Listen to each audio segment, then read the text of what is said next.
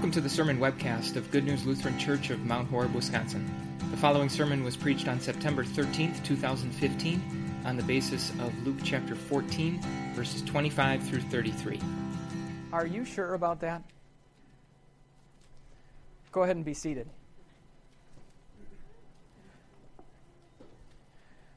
Are you sure about what you just said? Do you think I'm sure about what I just said? You see, I read those words of Jesus, and just like I always do after we read the words of Jesus, I said the gospel of the Lord. You know what that word gospel means, right? It's kind of a requirement if you're going to attend this church. Because, of course, the word gospel means good news. Yeah, what our church is named after. So I said the gospel of the Lord, and then you said, as you always do, praise be to you, O Christ. So let's think about this for a minute. Jesus says, if you want to follow me, you better hate your father and mother, your wife and your children, even your own life. You better be ready to give up absolutely everything. And then I say, hey, everybody, this is great news. And you say, praise be to Jesus. Do we really mean it? It seems even a little bit more ridiculous when we consider what Luke tells us right at the very beginning.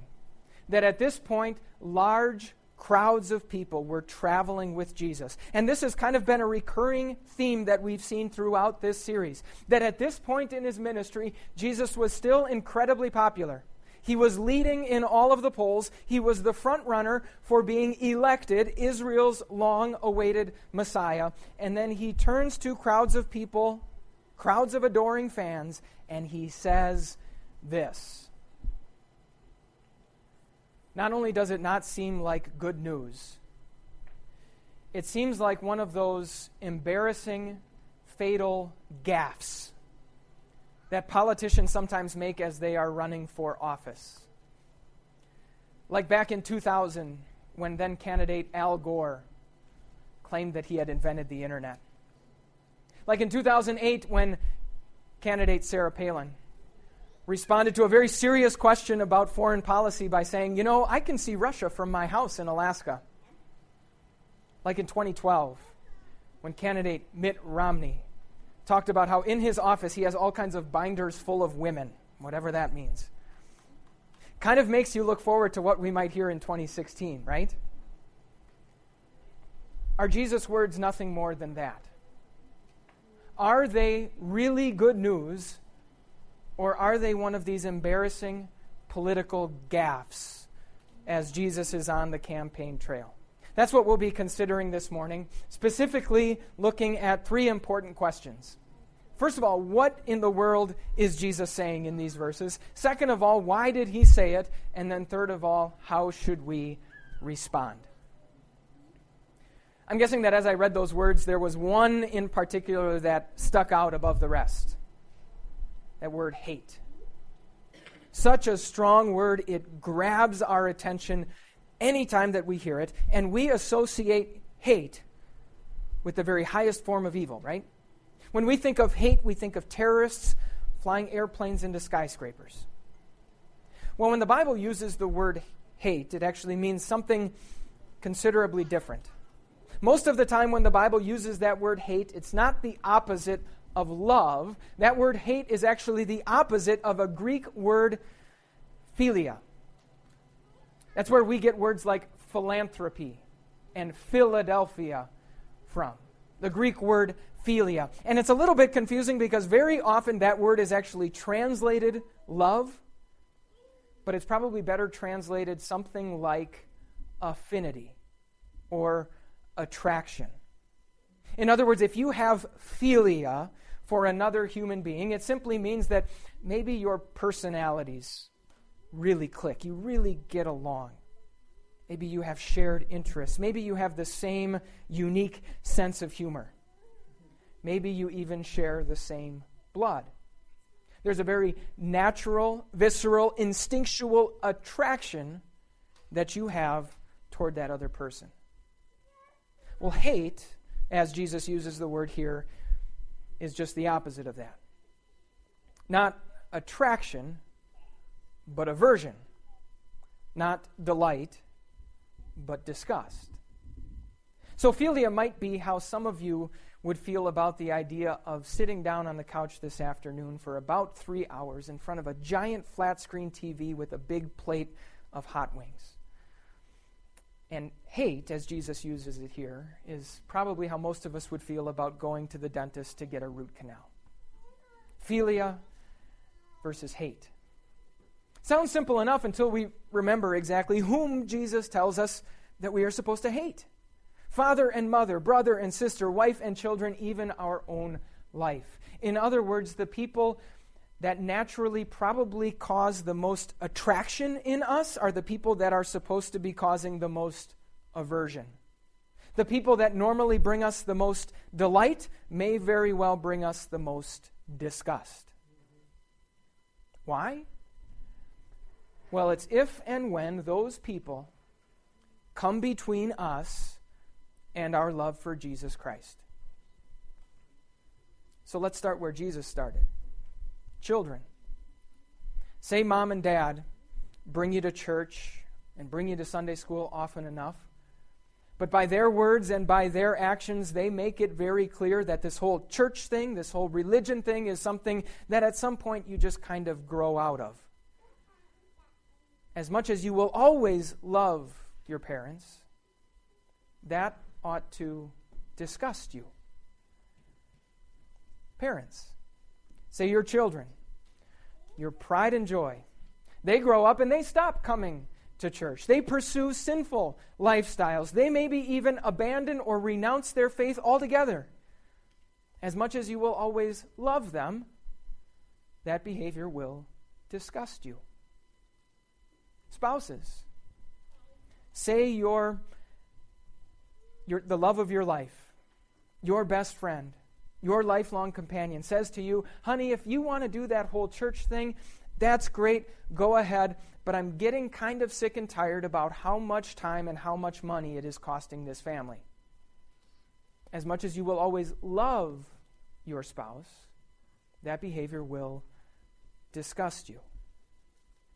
Following Jesus simply means that anything that comes in between us and our love for Jesus will make our stomach turn. Following Jesus means that things that would normally bring us the greatest delight may very well bring us the greatest disgust. And it goes both ways. Jesus went on to say, whoever does not carry their cross and follow me cannot be my disciple. We need to understand that in Jesus' day, this symbol, this cross, was synonymous with shame, torture, and oppressive tyranny. It was the preferred method of execution carried out only against the worst of criminals by the hated Roman government. And so when people saw that symbol, when they thought of that symbol, it was instant disgust. Jesus uses that symbol to tell us, as his followers, that each one of us will have a cross. Our own unique mixture, our own personal concoction of shame and pain and oppression that will come to us for following Jesus. Things in our lives that will be more difficult for no other reason than that we are disciples of Jesus. And rather than that causing us to want to run away from those things, Jesus says that we should embrace them, that we should be willing to take up that cross as we follow him. So this is what Jesus is saying in these verses. Following Jesus means that things that would normally bring us great delight may very well bring us great disgust. And that things that would normally bring us great disgust can and will bring us great delight. So why does Jesus say it? Again, keep in mind how popular he is at this moment in time. Why ruin that by saying these difficult, challenging things?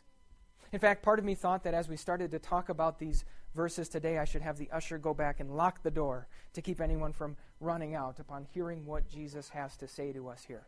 Not very fun to think about. Why does Jesus say it? Well, Jesus answers that question. He says, let's imagine that someone is setting out to build a tower. Someone wants to build the tallest skyscraper ever built. Will he not sit down beforehand with the blueprints and carefully estimate and calculate exactly what it will cost him to do so? And if he doesn't, no sooner will he start that project than he will run out of money. And then with an unfinished tower, he will be the laughingstock of the entire community. Or let's imagine that there's a king who wants to go off and make war against another king. Will he not first sit down and compare the size of his army to the size of his enemies? And if he realizes that he is outnumbered, rather than issuing those marching orders, will he not wave the white flag of surrender? Jesus' simple point is this: the time to think, the time to count the cost, the time to carefully weigh risk versus reward is ahead of time, not after the fact. And the very same thing is true as we think about following him. Let's imagine for a moment that we as a church started sending this message out to the world around us. Look, the only thing that God wants from you is that for 1 hour a week, your seat is in one of these seats, and then that's it. The rest of your time is yours. All of your money can stay yours. You can do whatever you want as long as you do that. And then, because God will be so happy with you, you can ask him for anything that you want in life. And because he loves you so much, he will give it to you. And in general, your life will just get a whole lot easier and a whole lot better for following Jesus. Would that cause some people to come in and hear more? Maybe, perhaps. But of course, they'll quickly find out that that's not what following Jesus is really like.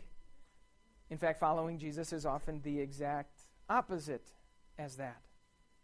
And because they had no idea going in, they'll be out the door just as quickly as they came in, probably never to return.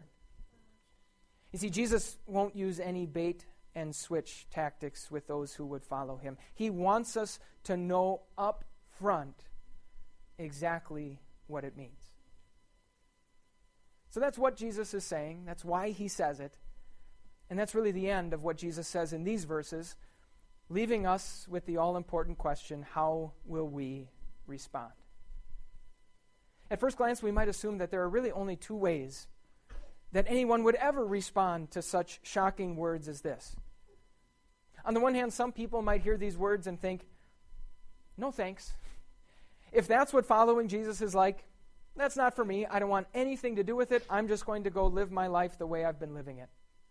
It's kind of like that king in the parable Jesus told, who before even starting the war decides to surrender. Maybe there have been times in your life where words like this from Jesus caused that sort of reaction. And if so, it's understandable. On the other hand, other people might say, well, sure, I'll follow Jesus. I mean, after all, that's what I'm supposed to do. I know that's the right thing. That's what my family does. That's what I was brought up in. That's what I want my kids to be brought up with. If I didn't follow Jesus, I would feel too bad about it. But all the while, inwardly, they're saying, I can cheat the system. I can be the exception. I can follow Jesus without having to worry about any of these difficult things that he says here. That's sort of like the man who started to build the tower, but hadn't really calculated everything that it would require. And I'm guessing there have been times in all of our lives where words like this from Jesus have caused that sort of reaction. Now, we might think that those are the only two reasonable reactions to these seemingly unreasonable words from our Savior Jesus here. But I'm going to suggest to you today that there's a third reaction, the one, of course, that Jesus wants us to have. You see, in these verses, Jesus is really leading us to picture our relationship with him sort of as one of those old-fashioned scales, where one side of the scale is balanced against what's on the other side of the scale. And in these verses, Jesus describes in very stark, very surprising detail what's on the one side of the scale. If you are going to follow me, here's what it might cost you. Here's everything that you might have to give up. Here's all of the pain and difficulty that might cause in your life. But by doing so, Jesus is begging with us, pleading with us to ask ourselves this question. If that's what's on this side of the scale, what could possibly be over there? If this is everything that Jesus is telling me I might be losing, what in the world might he be promising that I will be gaining? And even though he doesn't say it here, we of course know the answer. You see, Jesus didn't just come to talk about this way of life. He came to live this way of life. Think about the philia, the attraction that Jesus had to his perfect home in heaven and his cushy throne at the Father's right hand. The ultimate place to be. And yet, in a very real way, Jesus showed hatred toward that spot. He left it behind. He came down to this earth because he loved us so much. Jesus considered his own personal cross the ultimate example of shame and torture and oppression. And he embraced it. He willingly took it up to pay for our sins. By doing so, Jesus won for you and me forgiveness for all of our sins, victory over death and the devil, and eternal life in heaven. Those belong to every single person who puts their trust in Jesus. And so really by highlighting everything that's over on this side of the scale, everything that we might lose for following Jesus, Jesus makes all that we will gain that much greater and that much sweeter. Maybe think of it this way. Imagine yourself sitting down on the couch this afternoon in front of that big flat screen TV with that big plate of wings, and all of a sudden your wife says to you, you know, honey, I know you're watching football today, but if you could just do me one favor, if you could stand up, take this bag out to the garage, out to the trash can, throw it away, and then walk all the way back in and sit back down on the couch, I would be so grateful. That would be the greatest thing in the world, and I would show my appreciation for you by giving you a name, by giving you a title. For the rest of your life, everyone would know how great you are because I would call you an Iron Man. Be kind of silly, wouldn't it? But imagine, on the other hand, if someone said, you know, for the better part of the next year, you will have to wake up before the sun comes up. You will have to be awake while the rest of the world is sleeping. And you will have to give hours and hours of your free time to go through strenuous training regimens, all leading up to one big day, a day on which you will have to push yourself harder than you ever have before, probably for 15 straight hours. You will have to ignore immense pain, and when everything inside of you says that you should quit, you will need to keep going. But if you cross that finish line, you will get a title that indicates what you have accomplished. For the rest of your life, you will be known as an Iron Man. It's pretty easy to see that in those two completely different situations, the very same title would mean two completely different things. And the amount of sacrifice, the amount of sweat, the amount of pain that goes into each one directly determines how much that designation would mean. So yes, in these verses, Jesus highlights in surprising detail everything that following him might cost us. Those who are supposed to bring you great delight might bring you great disgust. That which should bring you great disgust ought to bring you great delight. Here's what you have to lose. Here's what you might give up. But by calling attention to all of that, Jesus is demanding that we spend some time thinking about what's on the other side of that scale. Everything that he guarantees we will gain as a result of following him. Forgiveness, life, heaven. So no, this isn't some political gaffe. Even these words from Jesus are good news. And so when we read them, as I always do, I can say, the gospel of our Lord. And after I do, you can respond, as you always do, praise be to you, O Christ. Amen. For more information about Good News Lutheran Church, visit www.goodnewslc.org.